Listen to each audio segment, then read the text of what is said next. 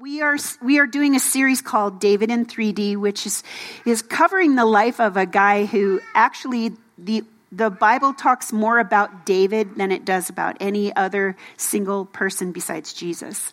There's a lot involved in the discussions on David, and it's kind of the raw, unedited version. A lot of things he did really well, which we'll talk about today. A lot of things he didn't do right. He didn't make a lot of decisions. So I think David in 3D kind of encapsulates the entire scope of who David was and what we can learn from him. You know, it says in the New Testament that the things of the Old Testament are put in there so that we can learn from them. And so today we want to learn from David how to experience healing and wholeness after being betrayed. Pretty much the whole story of David and Saul is that Saul is out to get him. And last week, I only got through point 1 of 3. And I talked about what causes people to betray others. What are some of the reasons that we as human beings betray other people? What are some of the reasons? Anybody remember? Anybody take notes? Anybody just think that way? Don't let them cheat. Last service, they all acted like they were really smart. It's because the answers were behind me. So that's that first service. So anybody remember what's a reason that people betray others? Anybody? Jealousy. Yes. Envy. People will betray other people because of envy. It's a big deal. What's another reason? I'm sorry? Fear and insecurity. Yep, all those things. Last week I kind of bunched all these together, but I think so. The first one is jealousy. The second one is fear and insecurity. I think people tend to, because of their own fear and their own issues of being insecure, they want to betray someone else before that person has a chance to reject them. So I think that's another motivating. A third one. What's another thing you can think of? Why would someone betray another person? Because they're offended. Or there's been a misunderstanding. Okay? So offense, misunderstanding. And what's the fourth reason? Wow. Can't get good help around here. No, thank you guys. Thank you. Can you guys thank the tech team, all of them back there? Just messing with you. Spiritual dynamics. Do not ever underestimate the power of spirits. There are evil spirits, not just in other countries. They are actually in America. Spirits of division, spirits of confusion, spirits of all kinds of offense and all of that. But anyway, if you want to hear the beginning part of the message that I'm going to finish today, you could always go to our website. It's www.theadventure.church. And we always post the podcast the same day, and then usually we add the videos later on in the week. But if you want to listen to the beginning of this message. But the point that I really want to bring home today, the main point that goes through this whole message, so if you want to fall asleep, you can fall asleep after I say this, is that no matter what the other person does, we are always called to honor. We are always called to honor. And so I'm going to discuss that today. Now you can go to sleep. I wanted to say, I'm not able to catch you all up on the history. We did 1 Samuel 19 last week. But as I was reading through this again, this reads like a really epic movie. I mean, the plot line is just so powerful, and it's like a nail biter. So if you don't know what to read this week, read through 1 Samuel 19 through 23. And that kind of sets us up for the passage that we have today, which starts in 1 Samuel chapter 24, verse 1. Essentially, Saul just got it in his mind that somehow David was trying to usurp his authority, which wasn't the case at all. But sometimes The fear, the insecurity, the jealousy causes paranoia. And that's really what happened to Saul. He was super paranoid that David was trying to dethrone him. So for 1 Samuel 24, verse 1. This is kind of a long section, but I think it's important to get the context. So it says, after Saul returned from fighting the Philistines, he was told that David had gone into the wilderness of En-Gedi. So Saul chose, get this, 3,000 elite troops from all of Israel to go and search for David and his men near the rocks of the wild goats. Can you even imagine? 3,000 elite troops. I mean, I don't even know what was in a troop, but even if it was 10, think about how many people that is. That's a lot. Talk about paranoid. So I didn't remember where I put the pictures, but it says here, at the place where the road passes some sheepfolds, Saul went into a cave, now get this, to relieve himself. Okay? But as that happened, David and his men were hiding farther back in that very cave. So think about this. Now this is significant. Okay, these are the mountains, the hills in En-Gedi. I actually was there 4 years ago, and it was so hot. It was unbelievably hot. But you see, there are caves all along there, and that's just an example of 2 of them. But there are hundreds of them.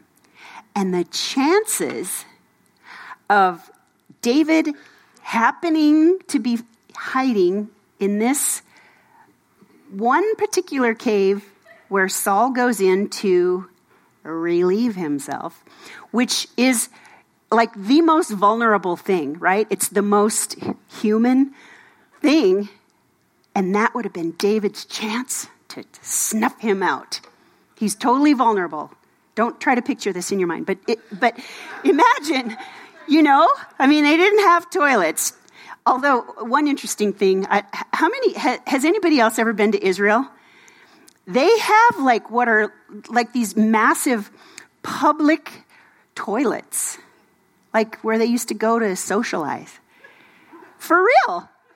It's okay, wow, their view of relieving themselves is different. But anyway, so it says Saul went to relieve himself. As it happened, David and his men were hiding farther back in that very cave. Now's your chance, David's men said. You can take him out. He's totally unaware. He's defecating. I mean, he's vulnerable. And they say, this is God. God has set this up for you. And so David crept forward with his sword. Imagine this scene, okay? Here's Saul. I'm David. Don't imagine me, Saul. So he goes, takes a sword, cuts off a little piece of it, sneaks back. Crept forward, cut off a piece. That's how close he was. That is how close he was to Saul. But then David's conscience began to bother him because he had cut Saul's robe. And he said to his men, the Lord forbid that I should do this to my Lord, the king. I shouldn't attack the Lord's anointed one, for the Lord himself has chosen him. So David restrained his men and did not let them kill Saul. I bet those guys were so disappointed. They're like, he sent 3,000 elite troops out to get us, and you're not even going to kill this guy? He clearly has a vendetta against you, David. Come on, what are you thinking? And David says, I shouldn't attack the Lord's anointed, for the Lord himself has chosen him. I just want to give you a little aside on this particular passage. I don't know if you're aware of this or not, but there are power-hungry spiritual leaders out there, and they will use this passage to say, you shouldn't lay a hand on the Lord's anointed. Okay? Has anybody ever heard that? Don't touch the Lord's anointed. Which is basically their way of saying, don't ever try to correct me. Don't come near me. I'm above you. And that is all just, that is out of context. That's not what this passage is talking about. It's not talking about pastors or spiritual leaders. Did you know that the the calling of pastor is no different than other callings. It's just a different calling. It's just another calling. Okay, so I just wanted to point that out. So it's not, this doesn't mean, oh, well, don't touch the Lord's anointed. I mean, our whole point here today is honor. So, of course, we want to honor those to whom honor is due, but don't take that out of context. Anyway, so David restrains his men, did not let them kill Saul. So then after Saul left the cave, David came out. Get this. I'm thinking, why, David?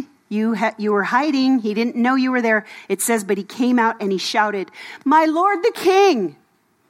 And when Saul looked around, David bowed low before him. He bowed down before this guy who wanted nothing more than to snuff him out. And David humbled himself and bowed before him. Then he shouted to Saul, "Why do you listen to the people who say I'm trying to harm you? This very day you can see with your own eyes it isn't true." He's saying, the Lord set this whole thing up and I didn't kill you. I could have killed you. He says, "Look, I have a piece of your robe. I cut it off, but I didn't kill you. This should prove to you I'm not even trying to harm you, and that I have never sinned against you, even though you have been hunting me to kill me." And I love this verse. This is so humble. David says, "May the Lord judge between us. Perhaps the Lord will punish you for what you're trying to do to me, but I will never harm you." That's the whole point. It's like, I trust God enough to release this into his hands, but I'm not going to be guilty of sinning against you. That's basically what David is saying. And it says, as the old proverb says, "From evil people come evil deeds. So you can be sure I will never harm you. Who is the king of Israel trying to catch anyway? Should he spend his time chasing one who is as worthless as a dead dog or a single flea? May the Lord therefore judge which of us is right and punish the guilty one. He is my advocate, and he will rescue me from your power." When David had finished speaking, Saul called back and said, "Oh, I wanted to say something earlier on." It says, when David bowed down to him, he says, oh, wait, maybe it's forward. Oh, I'm sorry, I meant the wrong passage. But it says here, he goes, Saul called and he said, "Is that you, my son David?" Because earlier on, David had referred to him as his father, which is like this intimate term of endearment. And yet, Saul is the guy that's got a hit out on him. And then he says, "Is that really you, my son David?" And Saul began to cry. The full weight of what he had done to David was starting to come down on him. And Saul said to David, "You are a better man than I am, for you have repaid me good for evil. Yes, you have been amazingly kind to me today. For when the Lord put me in a place where you could have killed me, you didn't do it. Who else would let his enemy get away when he had him in his power? May the Lord reward you well for the kindness you've showed me today." And it was at this point that Saul realized that David was going to become the king. And this was the kind of the breaking point for Saul. So the whole point of this is that David continued to honor Saul as the king, regardless of what Saul did to him. And we, too, are called to honor others, even when they don't treat us in an honorable way. And now what I am not saying, please hear this, I'm not saying that if you're in an abusive relationship, you need to stay in the relationship. That is not really honor. Okay? And we'll talk about that a little bit later too. I know this is a heavy message, but you know the fact is that if you've ever had interpersonal relationships, you've probably been betrayed. Chances are that is the human condition. So what are the effects of betrayal? Why is betrayal so painful? Why is that? Why? Some reasons. What do you guys think? What makes betrayal so painful? Rejection. It's a form of rejection, yet causes you to not trust people that you want to trust. It hurts. It does. It's usually unexpected, right? I mean, how often do you walk around going, man, I'm totally hanging out with this person that is going to absolutely betray me, right? That does not make any sense. It's usually unexpected, and it almost always comes from those closest to us, right? Your spouse commits adultery. Or your children reject the faith or reject you. Or you have a coworker who undermines you and takes the promotion even though you were the one who came up with the idea. Or authority figures who have lied to you. Or you thought were safe and it turns out they weren't safe and they weren't honest with you. So some of the effects or the emotions that are attached to betrayal. Wait, before I go to that, I want to just say this too. Last Sunday after first service, a man came up to me after I gave this message and he said, as you were talking, I realized I'm a Saul. Isn't that insightful? He said, I realized I'm a Saul.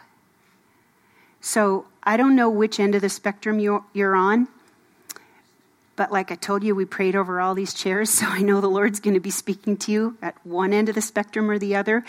My assumption is for most of us, we feel more like David. But some of the effects that can really hinder us spiritually and emotionally are bitterness, number one. And we talked last week, and I just want to repeat this again. We talked about not rehearsing the wrong that someone does to you. You know, Pete, who plays guitar, I've seen him when he's home. He will sit there and play those same scales over and over and over and over and over and over and over so that it becomes second nature. So that when he goes to play, it just comes out naturally. He doesn't even have to think about it because he has the muscle memory. When I was in college, I studied music. I studied piano, and I would sit and rehearse for hours and hours and hours, building muscle memory so that when I went to play it, it would just come out naturally, where you don't even have to think about it. Some of us do that with sins that people have committed against us. We just go over it and over it and over it. We obsess over it.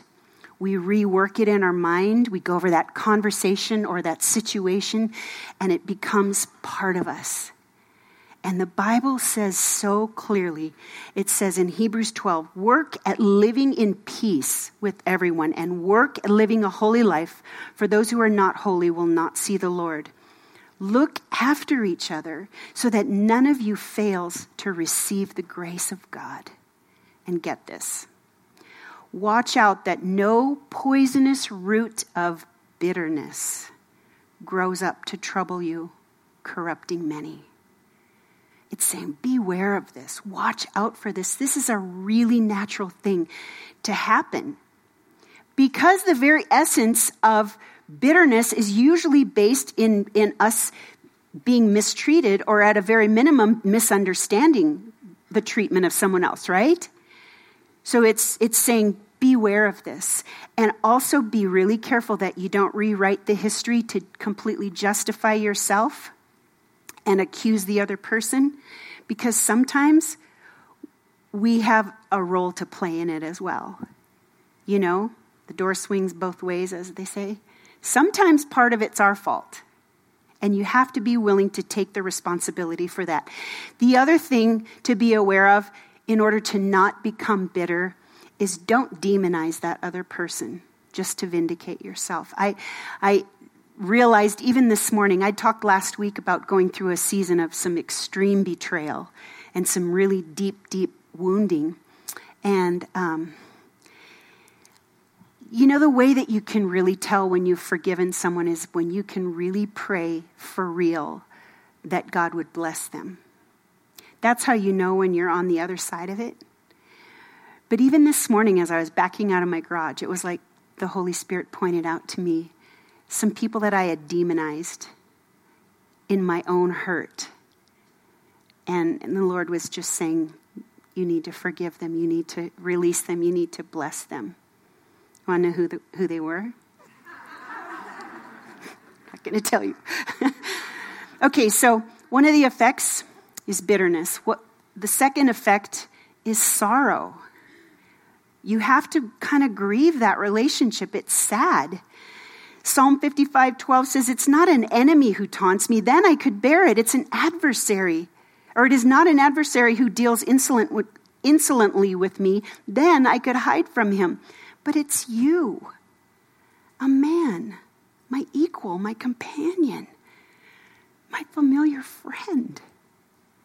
We used to take sweet counsel together.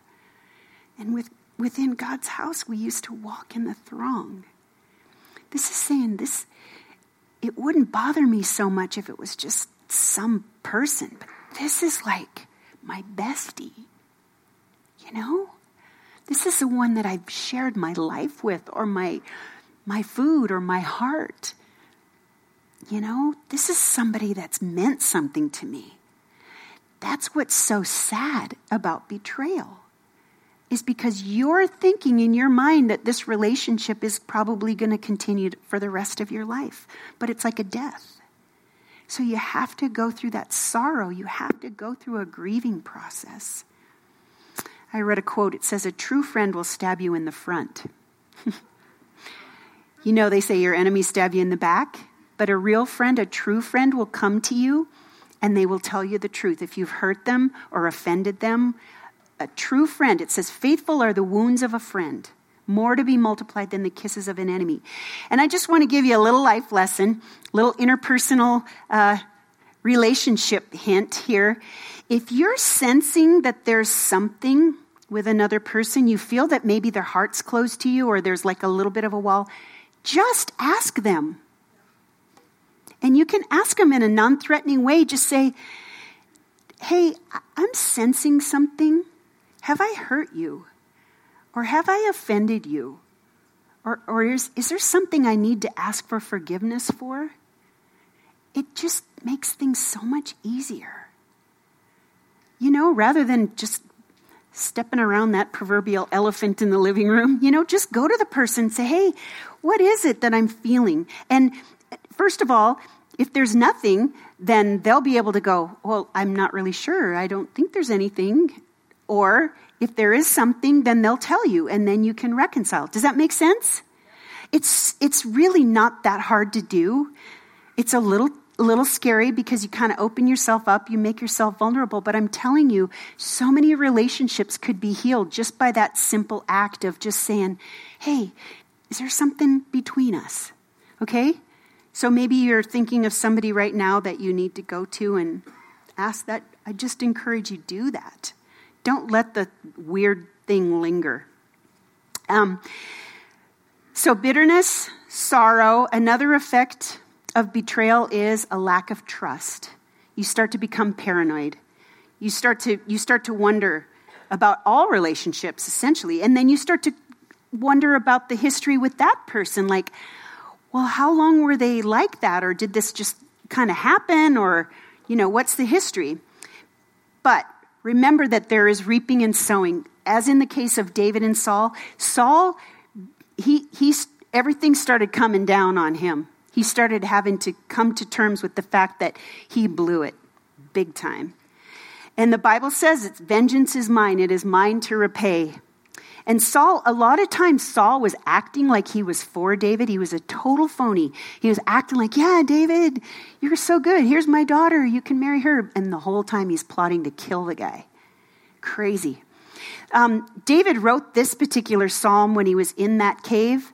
Psalm 142, probably not right at that point, but thinking back on that point, he says, I cry out, God, I call out, you're my last chance, my only hope for life.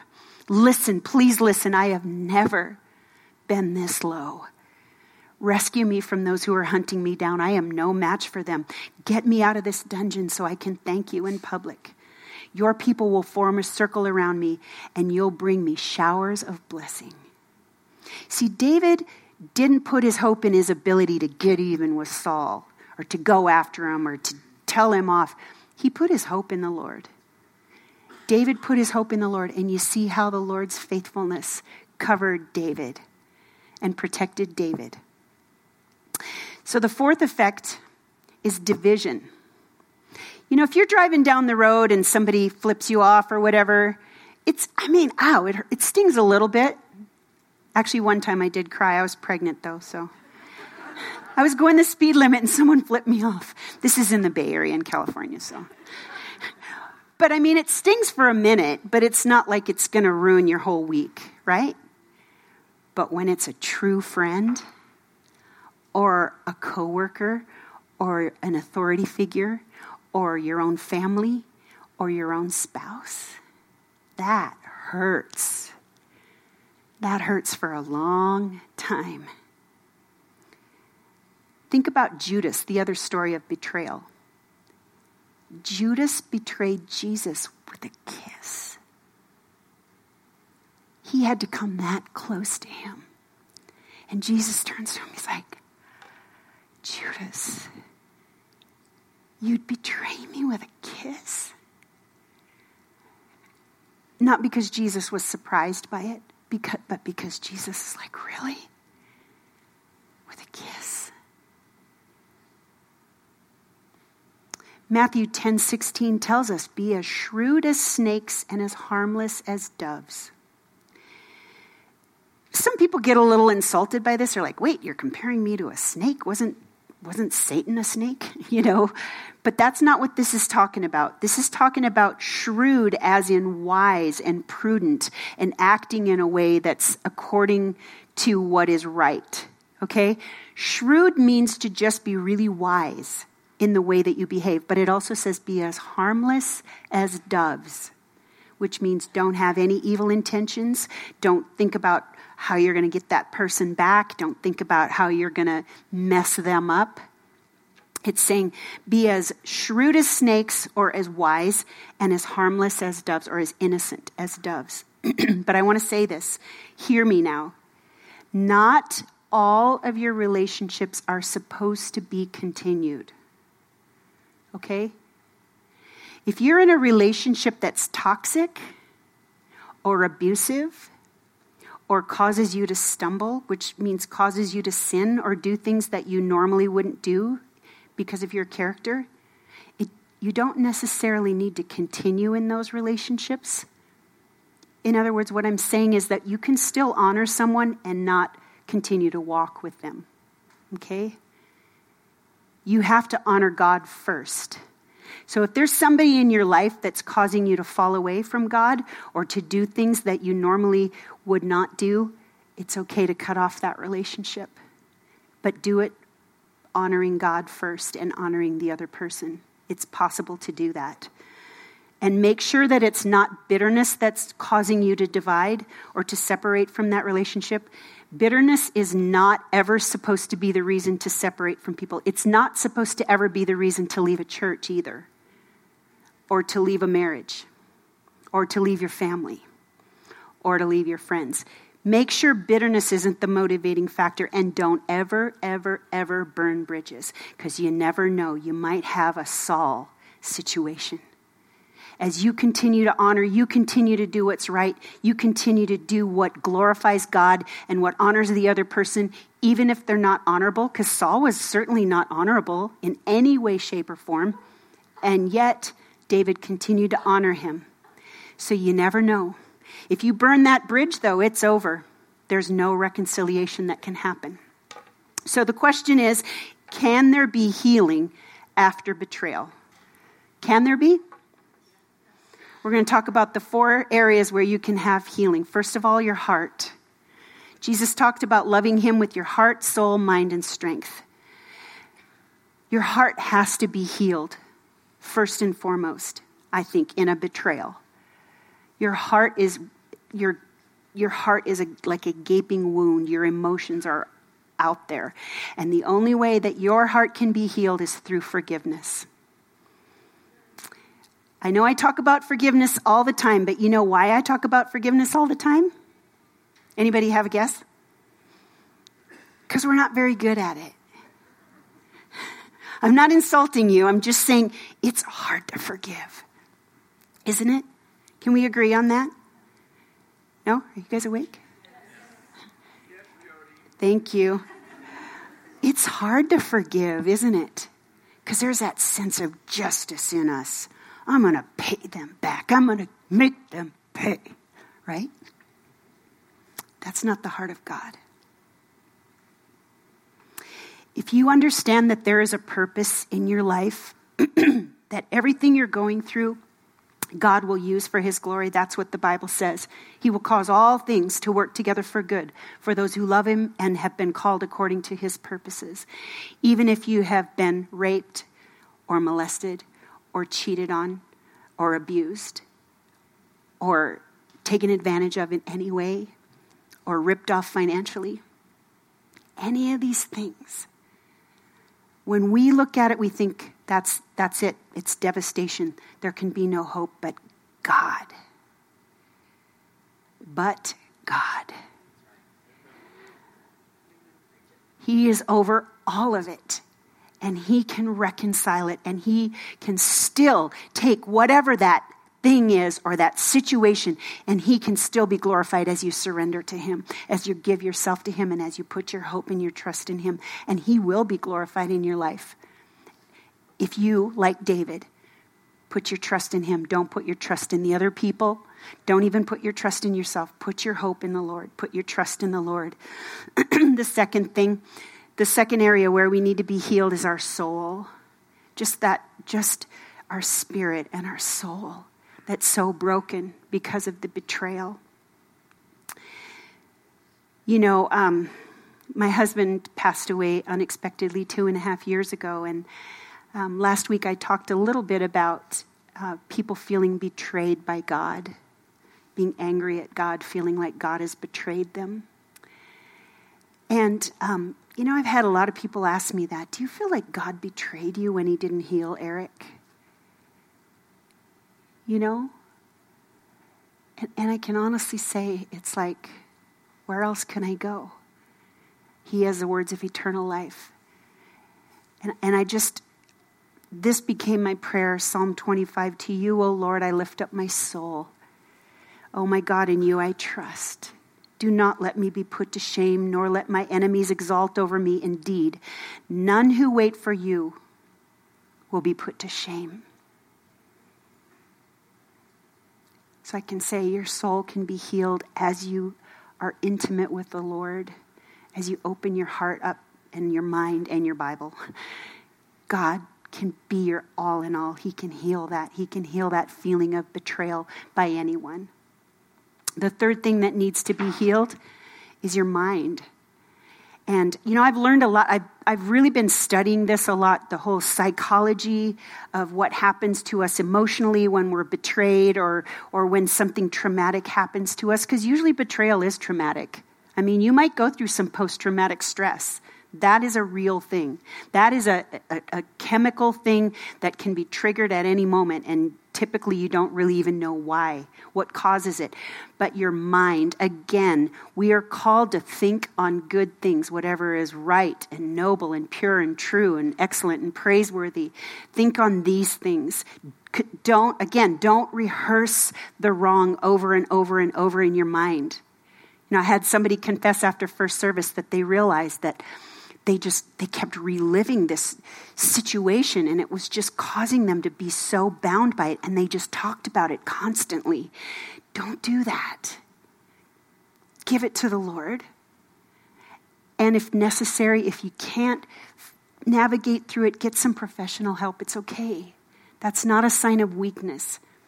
I mean, if we have a health issue, we go to a medical doctor. Sometimes when you have an emotional issue, and we've been talking about this quite a bit this last month, with suicide, depression, sometimes you need someone else to walk you through it, and sometimes you need a professional to help you. Do not be ashamed to do that. And we would be happy to either walk with you through it or find you somebody that can walk with you through some of your traumatic or really painful, debilitating emotions. But it starts with your mind. It starts with your mind. And then the last thing that can be healed is your strength or your actions, how you walk. Betrayal says more about the other person than it does about us, but our response to it speaks about what our character is. and who we are. And that's why as we continue to surrender it to the Lord, give it to the Lord, and just say, Lord, I trust that you're going to be glorified in my life, then he will meet you in your point of need. I promise. So how do we continue to honor those who betray us? Is it possible? Is it possible to honor people who betray us? Do this. Yes. The Bible says we should honor everyone. We should consider others better than ourselves. Again, I'm not saying put yourself in an abusive situation if that's what's going on. But to honor means to put weight into someone's value, into their worth, and to see them through the eyes of God, because every single person, no matter what, was created in the image of God, and they are precious to him. And if you really take that into account, your actions toward those other people can be honoring, even when they're not honorable, like Saul, like King Saul. You can still stand right before God. It says in Romans 12:17, never pay back evil with more evil. Do things in such a way that everyone can see that you are honorable. Do all that you can to live in peace with everyone. Do what? Say it again. Do what? All you can? That's asking a lot, God. Come on. Right? Isn't that what we think? We're like, do all I can to live in peace? Yes, all. That means, again, if there's that wall between you and somebody else, or you know there's somebody at work that can't stand you for whatever reason, maybe it's because you're a jerk. I don't know. May God judge between you and them. But you know what I mean? It's like, if that's the case, humble yourself. Bow before them like David did before Saul. Humble yourself and go, you know what? I know I've been a jerk to you at work. I'm so sorry. Will you please forgive me? You would be amazed at how much better the atmosphere will be in the office or in your home, to your kids, to your spouse, to your parents, or to your neighbors. It's amazing what God can do. And it says, do all you can to live in peace with everyone. Dear friends, never take revenge. Never take revenge. Leave that to the righteous anger of God. For the scriptures say, I will take revenge. I will pay them back, says the Lord. And I know that there are those of you, and you've been abused or raped or molested or taken advantage of or whatever it is. And you're thinking, I want to take them out. You want to take revenge. But it's saying here, leave room for God to do that. He is just. God is just. They're not going to get away with it. If that's what you're thinking, they will stand before God and give an answer. As we close, I want to just share a story with you. A man named Louis Zamperini. I don't know if any of you have heard of him. There was a movie written about him recently that was directed by Angelina Jolie called Unbroken. And it's the story of Louis Zamperini, who was a troublemaker as a kid. He was always, kind of just towing the line on everything. He was always in trouble. And then they discovered that he had this amazing gift of running. And he ended up becoming this really, really successful Olympian. He broke a lot of world records. I think he's the first one to break the 4-minute mile. I'm not sure. Any runners verify that? I don't know. Google it for me. But not right now. But Louis ended up, he joined the military and his aircraft crashed in the Pacific Ocean. And he and another guy ended up floating for 47 days on the ocean. And they ended up floating for 2,000 miles. And they were rescued by these Japanese captors who ended up torturing him, and particularly one named the Bird.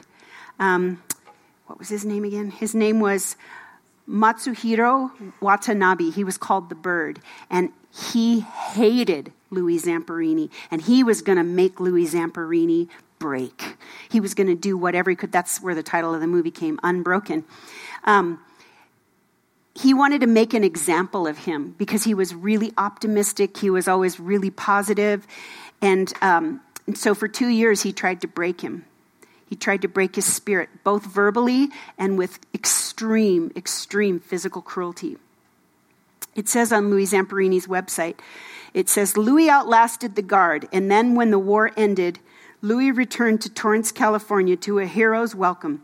He partied with celebrities and married a debutante, but his life was spinning out of control due to a lack of direction and alcoholism. It was a chance meeting with a young evangelist, Billy Graham, that changed Louis's life for good.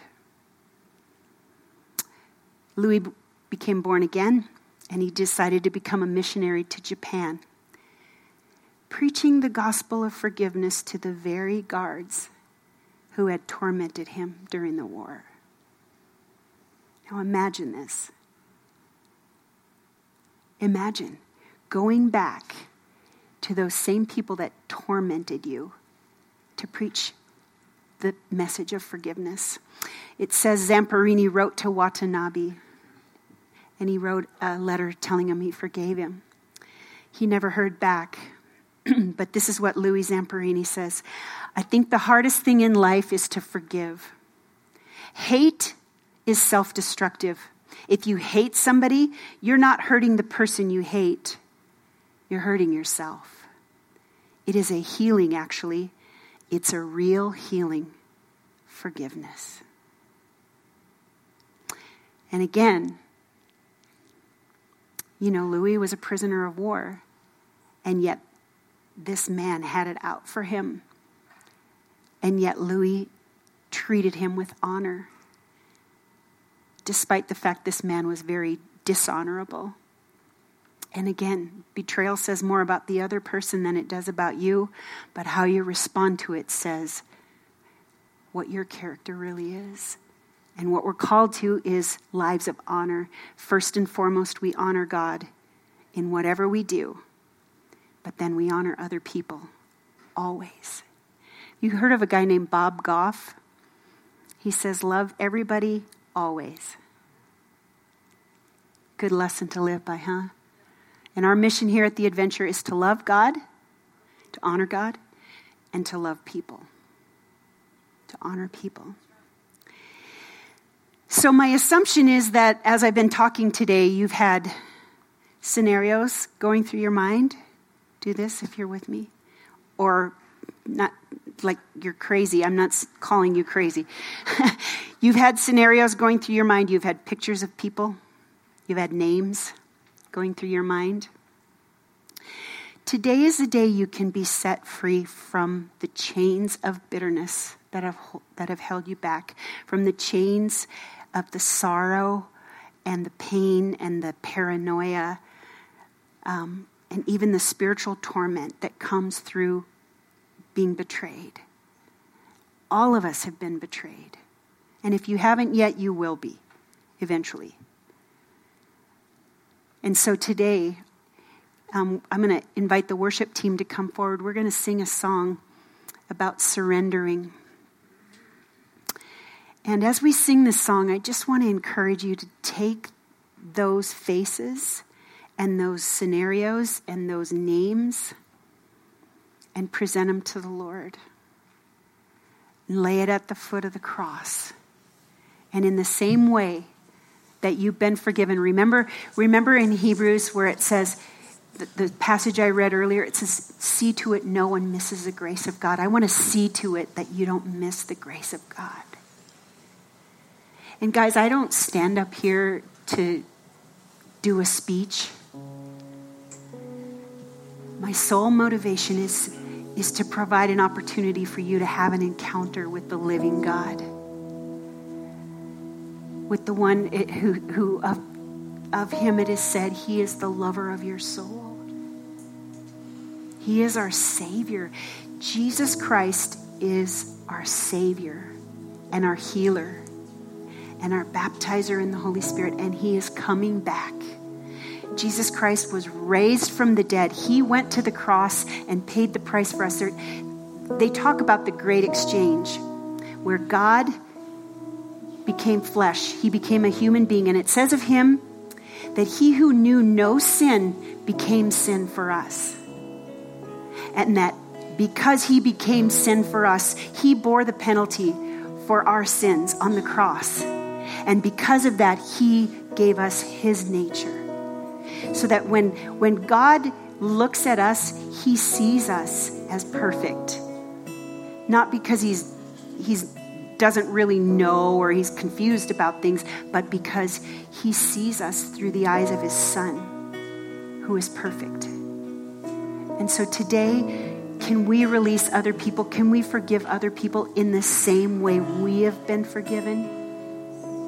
Can you stand up, and as we sing this song, will you be thinking about those people and releasing them to the Lord? Let the Lord take it. Just take the burden from you. You can walk out of here free today. I had somebody tell me last week, they go, you know what? I'm too old to try to remember everything everybody did to me. I'm just going to release them. I'm going to forgive them. Can you guys forgive people today? No matter what they've done, can you honor people as we sing this song? Just do some business with the Lord. Let the Holy Spirit come in and speak to you.